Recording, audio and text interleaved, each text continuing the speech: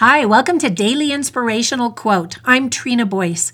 Today's inspiring quote is by Jim Rohn, who was an American entrepreneur, author, and motivational speaker. He actually said a lot of brilliant things, but the quote I wanted to share with you today is this. He stated, quote, "Don't wish it were easier, wish you were better," end quote. When I was in high school, I ran for class president. For a few days, no one stepped up to run against me. I secretly hoped no one would so that I could easily win. Finally, a really nice guy I admired threw his hat into the ring. He was popular and well-liked by everyone, and if I weren't running, I would have voted for him. I realized I was going to have to step up my game. I worked really hard at my little campaign and was thrilled when I actually won the election.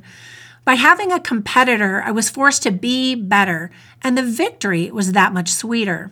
So today, think about a struggle you're currently having and what you're learning from it.